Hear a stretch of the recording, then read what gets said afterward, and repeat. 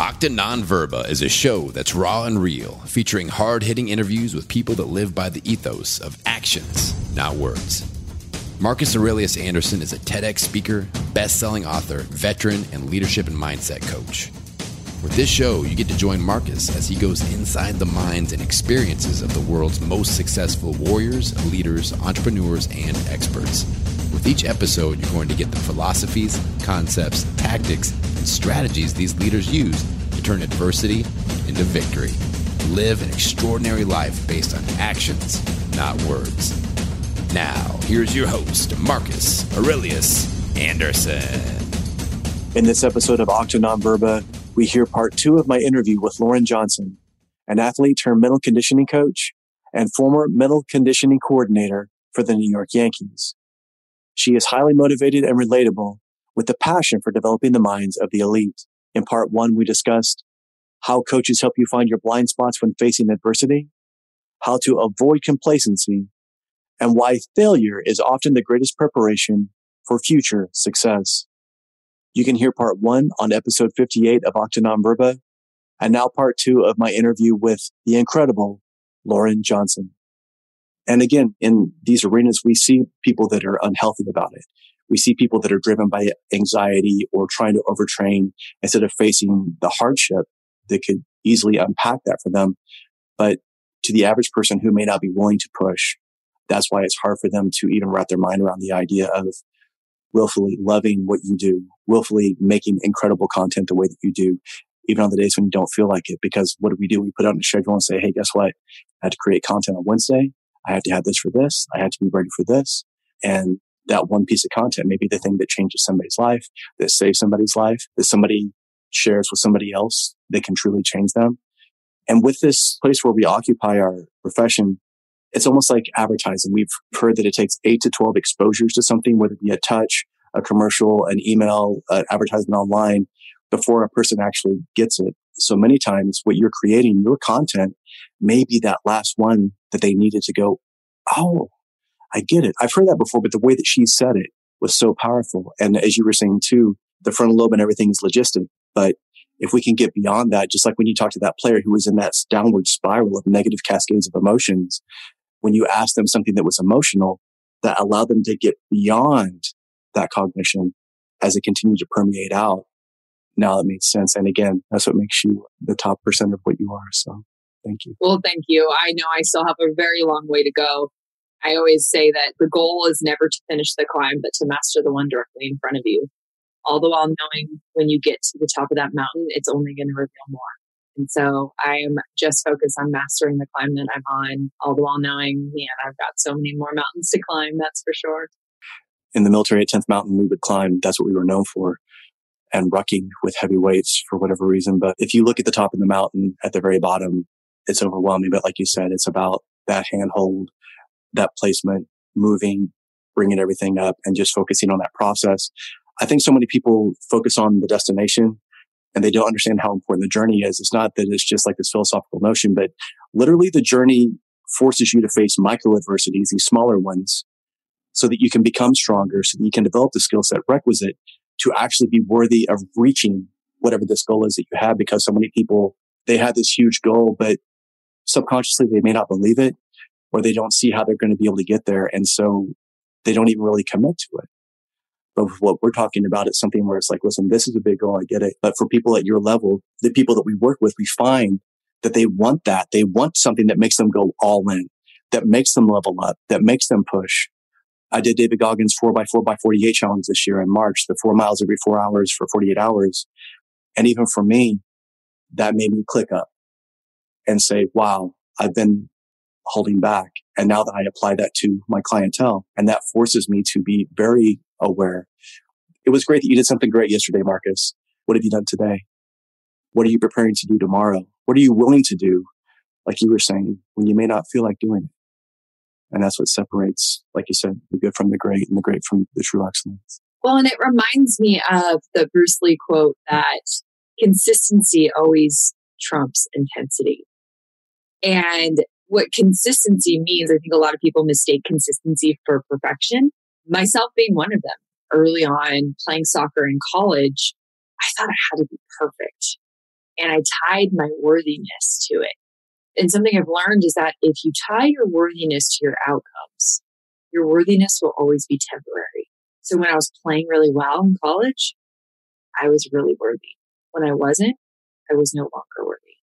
And so it was this kind of ups and downs of tying my identity to my outcomes. And what I started to learn, like you were talking about earlier, is just this idea of consistency and showing up as the best version of you that day. And what I've learned is that I've now started to redefine what success looks like for me, but on a daily basis, not only an outcome basis. Outcomes are important. And so when people say, oh, the results don't matter, I call bullshit because it's 100% not true. If you said that to Brian Cashman of the Yankees, he would be like, excuse me? Get out. Exactly. It's insanely important. But how we get there and the way that our brain works best to optimize performance so we can get that results is not by focusing on them solely, but by focusing on our actions that can actually get us there. And that's where consistency versus intensity comes into play. Because a lot of times when we set a goal, it's easy to drum up that motivation, right? And to get super excited about whatever goal you just set. But what we kind of forget is that we're going to face obstacles. Like when our goals, when the rubber hits the road, it's going to need some adjusting.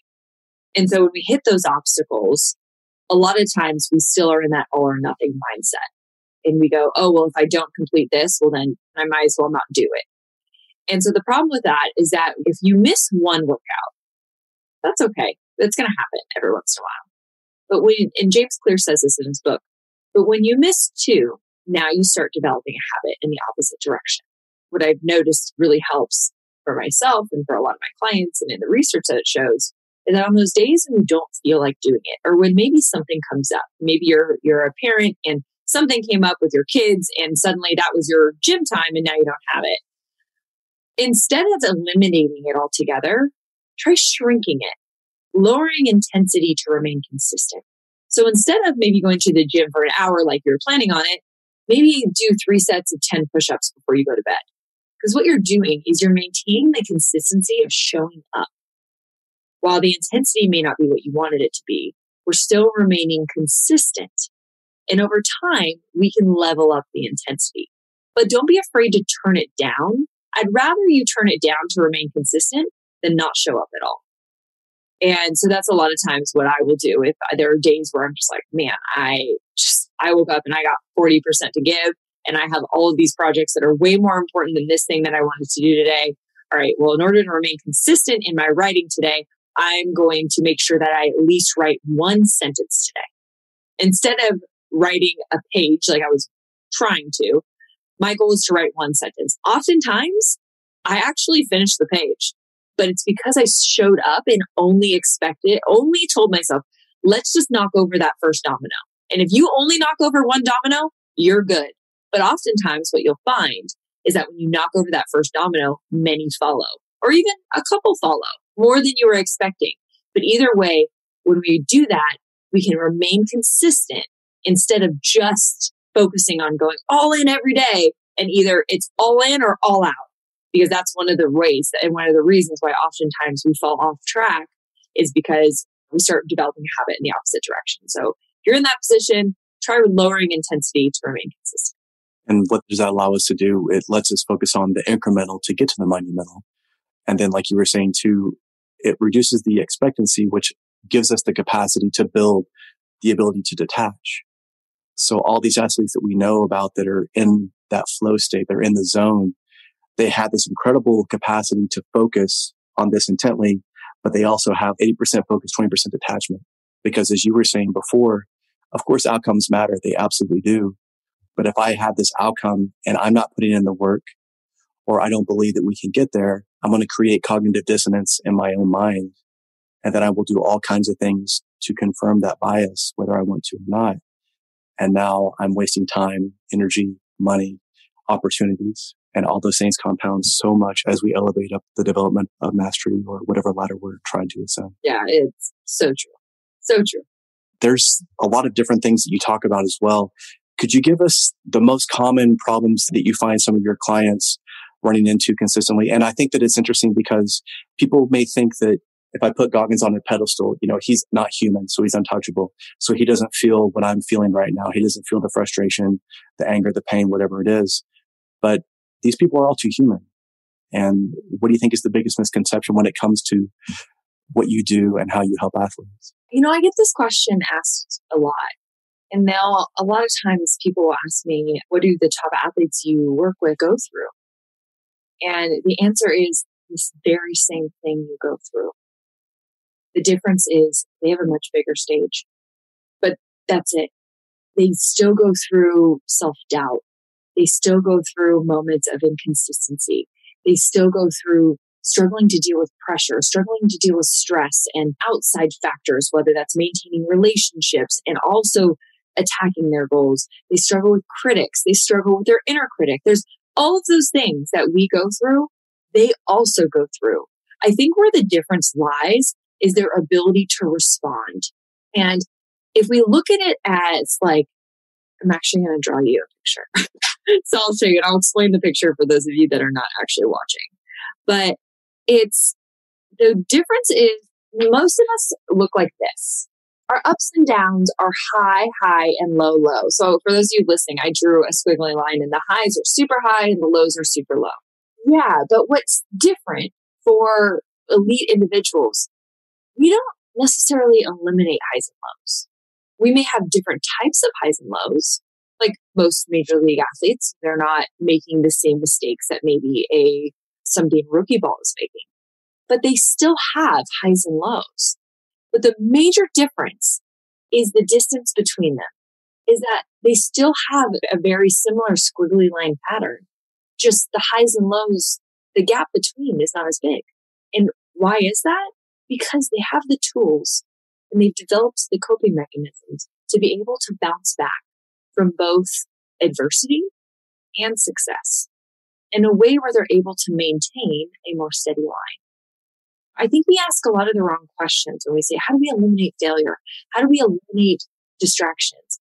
Well, we can do our best to eliminate as much of that as we can. But the truth is, we can't eliminate all distraction. We can't eliminate all failure, adversities, obstacles that we face. And so what we have to do is develop a better response to them, because we can choose how long we stay there. We may not be able to control what happens to us, but we always have the ability to control our response. And so that's a lot of times where I will work with my clients. They'll go, Lauren, how do I eliminate distraction? And I say, you're asking the wrong question. It's how do I respond when I notice I become distracted? If you can do that, that will serve you 10 times more than just simply trying to eliminate it altogether. It's how do we develop a relationship with it? And so if you get distracted, you're no longer distracted for 10, 20, 30 minutes at a time. You become distracted for 10 seconds and you're back in the game.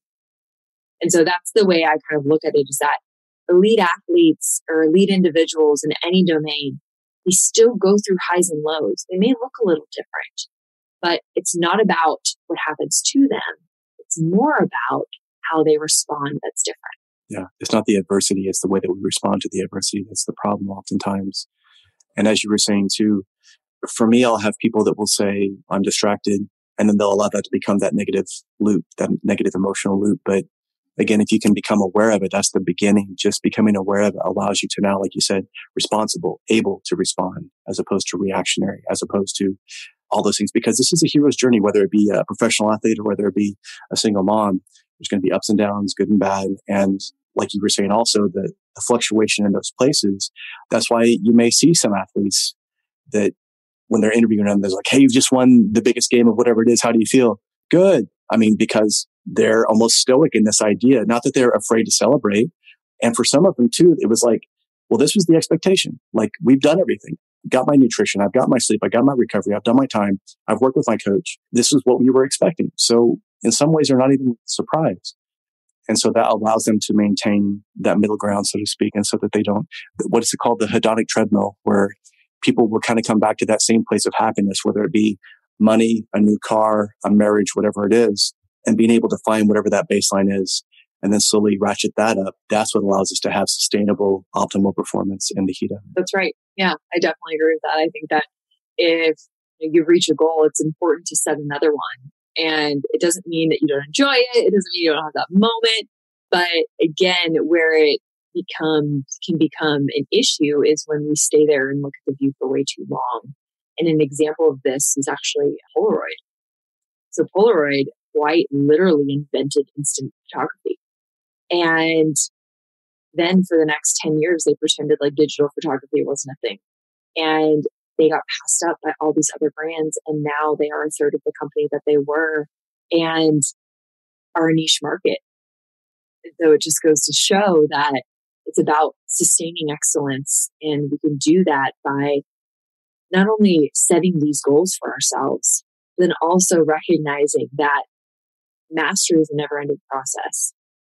It's a process that's continuous. And what looks like your top life goal now might evolve and might change over time. And so I know that for myself, I have these goals. And when people say, oh, what is your why? I have several whys. And I told you one of them today. But it evolves too. It all evolves as I evolve. And so for me, I know that when I reach the top, I know that there's going to be another top that I'm going to go, okay, I reached this one, but now I want to go after that one. And that's just how I like to live. And I know not everybody's like that, but I think anybody that is really wanting to become an elite version of themselves, you won't find a professional athlete, CEO, surgeon, fighter pilot that will say any different. That's it. The peak performers that I work with, it's almost like they move the goalpost when it's obvious that they're getting ready to come across the finish line. What's the next thing? And again, we have to allow them that space to really enjoy it and see what it is. Or what do? We have them talk about what it's going to feel like when they get there, or what will it mean to them when they get there. So now they're priming, and then now it's not something that catches them completely by surprise once they're there. It's like, wow, I never thought this would happen. It's like, well, that may be true, but we've done these things in the meantime to create that belief system, so to speak. And belief is one of those things that you hear all the time. Oh, you just have to believe. And the fact is that a lot of the things that stand in between who we are now and who we want to become, a lot of those things that stand in between is the belief that we have about ourselves and our ability to become that. And one way that we can support any belief is by deciding who you want to become and then deciding what actions would support that. And so if I want to become a runner, what actions would support that belief? Well, probably somebody that runs often. Okay, what's one way that I can start that this week? Well, I can run about 2 miles. Let's try and do 2 miles twice a week to begin. And as you start doing that, your brain starts to pay attention to this. And it starts building evidence for you being that individual. And over time, that's how we can develop those new identities, is by developing the actions that support who you want to become. And so if you're not where you want to be, I would ask yourself, what type of person do you want to become? And what actions can you actually put into place today, tomorrow, the day after that will support that new belief? Oh, that's fantastic. And sometimes even if that person's not able to take action directly on it, they can also look at the antithesis and say, what would an elite runner not do? Eat this ding dong right now? Probably not. They would probably not sleep until noon and stay up until 4 o'clock in the morning watching Netflix. And so, like you said, these are these small incremental things that create something monumental. And for those of you that are listening to us and saying, oh, this is a bunch of psychological mumbo jumbo, look up the placebo effect. Look up the nocebo effect. Look up what happens when you give a person a sugar pill and say, this is helping you with X. And all of a sudden, because that person believes it, it creates that. Or the capacity to have negative bias where they say, listen, we're going to give you this thing, but you're in the control group, so it's not going to help you. And you can literally give them the same pharmaceutical that would help them with whatever the issue is. And because they don't believe it, it's not going to even create a change in the markers in their blood or whatever the case may be for the metric. Well, and it even shows time and time again in science. And I don't know if you've heard of Kelly McGonigal, but incredible psychologist. I love her. I definitely recommend looking into her. And her book is called The Upside of Stress. What she talks about in this book is that for years, she taught people the downside effects of stress. And she said, what I learned, I came across a study, and I learned in this study that what mattered more than the stress people were experiencing was the belief they had surrounding the stress they were experiencing. So she said, stress alone isn't harmful. Your belief around the stress you are experiencing is what's more harmful than the stress itself. And now I know that, trust me, there are times where I'm really stressed and I'm having a hard time seeing how this is helpful. So I'm not saying that every time you have stress, you should be like, this is great. But the important thing is that to know that not all stress is bad. And so for me, when I'm feeling fear, when I'm feeling like I'm being stretched, when I'm existing slightly outside my comfort zone, and self-doubt starts to creep in, those are my signals that tell me I'm in the growth zone. Because you cannot be comfortable and grow at the same time. So when I can remind myself of that, I have a total switch in my physiology, in my perspective, and I'm able to meet that moment differently than if I was constantly focusing on the fear itself. And what if this has happened? To me now, those are just data points. Those tell me, but I'm able to create space between my identity and those thoughts and those feelings.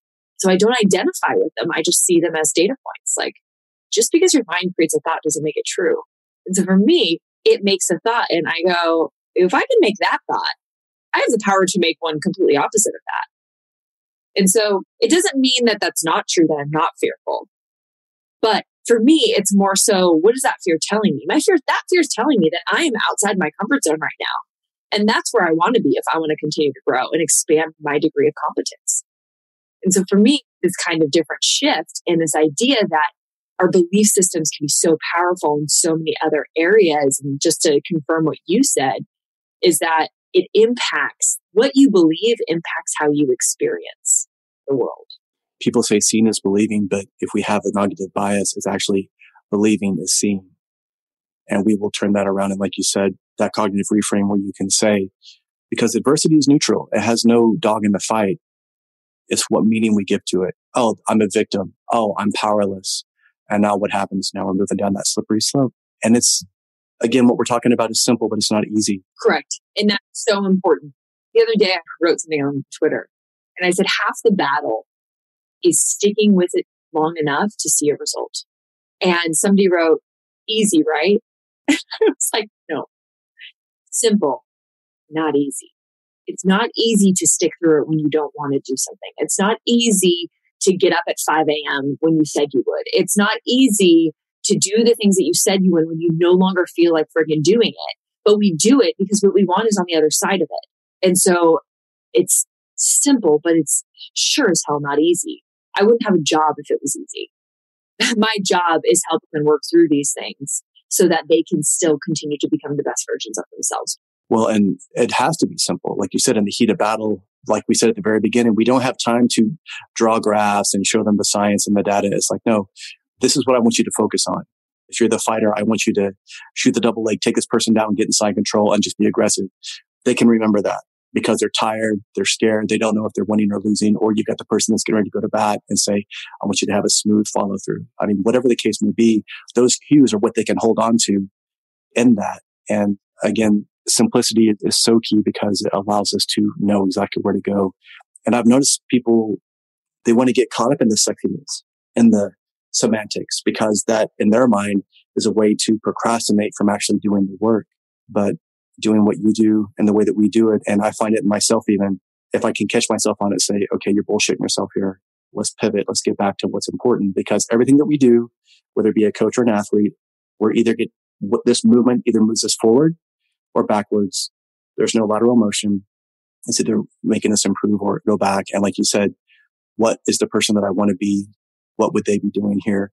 How would they react? What would Goggins do? Whatever the mantra may be for you. But if you can use that as a litmus test, as something that will keep you honest, that's your compass, and that keeps you from going off course as much. Hopefully we can course correct faster if nothing else. Oh my gosh, it's so true. I love what you're talking about. And it was so funny because right before you said that, I was thinking of UFC fighter Rose Namajunas, who just won for the second time the women's strawweight championship. And if you watch that fight, when she's in the ring, just before it starts, you see her talking to herself. And if you really zoom in and you listen, she's repeating a mantra. And that mantra is, I am the best. I am the best. I am the best. And she ends up winning. And at the very end, when Joe Rogan's interviewing her, she said, I am the best. And what the point of a mantra is that it acts as like these invisible blinders, directing your attention to what you want to be focusing on. Because in that moment, if you think for a second that leading up to that fight, she didn't have moments of doubt, she didn't have moments of worry or fear, you're wrong. Of course she did. But she knows how to direct her mind to what is actually important. She knows how to direct her mind to the thing she wants to be focusing on and the thing that she truly believes. And it's the fact that she can win this fight and that she is the best. And so sometimes when I'm speaking in front of, again, it doesn't matter what domain, but whenever I go to speak, I have this kind of checklist. It's all these things that my body tells me that I'm ready. My palms start to sweat. My heart rate goes up a little bit. I have a little bit of self-doubt, like a little bit of worry. And then I direct my attention using a mantra. And I say, I'm the best mental coach in the world. So when Rose did that, I absolutely loved it because I know a lot of athletes and performers that use this, but it's one way that when we're in those moments, it's normal for our brain to tune in and try to protect us. And it does that by pointing out all the things all the negatives, because that's its job. Sometimes it jumps in when we don't need protecting. And when that happens, we just need to refocus our mind on something that we do want to focus on, something that is going to help us, something that is going to be productive. And so if you're out there and you're feeling this way or you're about to get ready for a performance, I really highly recommend creating a mantra and keep it short, keep it simple, keep it impactful. It has to mean something to you. Make it repeatable. And when you do those things, you can create a nice phrase that kind of acts as those invisible blinders when you need it most. I love it. Lauren, I think we just scratched the surface, but I want to be respectful of your time. Love everything you're about.